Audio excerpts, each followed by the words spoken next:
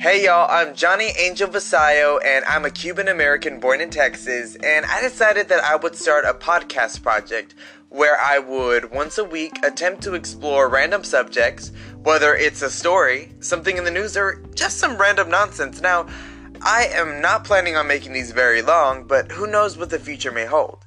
Alright, so I actually had the opportunity to vote today, and of course I encourage y'all to do the same. I sat down and looked at the 10 Texas propositions that were going to be voted on today, and I'm just so glad that I had the opportunity to vote. But the proposition that I wanted to talk about the most is Proposition 10, and I'm salty, y'all. It turns out that back in the day, service dogs from the military were commonly killed after the retirement. Now, the federal government actually changed this policy in the 2000s by allowing these animals to be adopted or retire with the people who handled them. But guess what?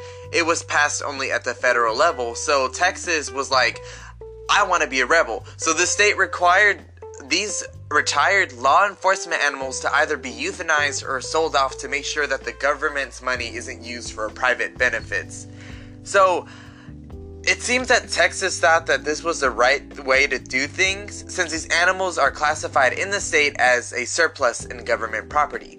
So if you wanted to change this policy, today you could have voted and considered Proposition 10, where they would be able to amend the state constitution to let these animals either be adopted, whether it's from their handlers or other qualified caretakers. Now, this is just the surface of this issue, but by voting for Texas Proposition 10, this would help the animals to actually be adopted and prevent them from being used as salvage. Now, this is all I wanted to talk about today, just that little proposition in the introduction to this podcast show.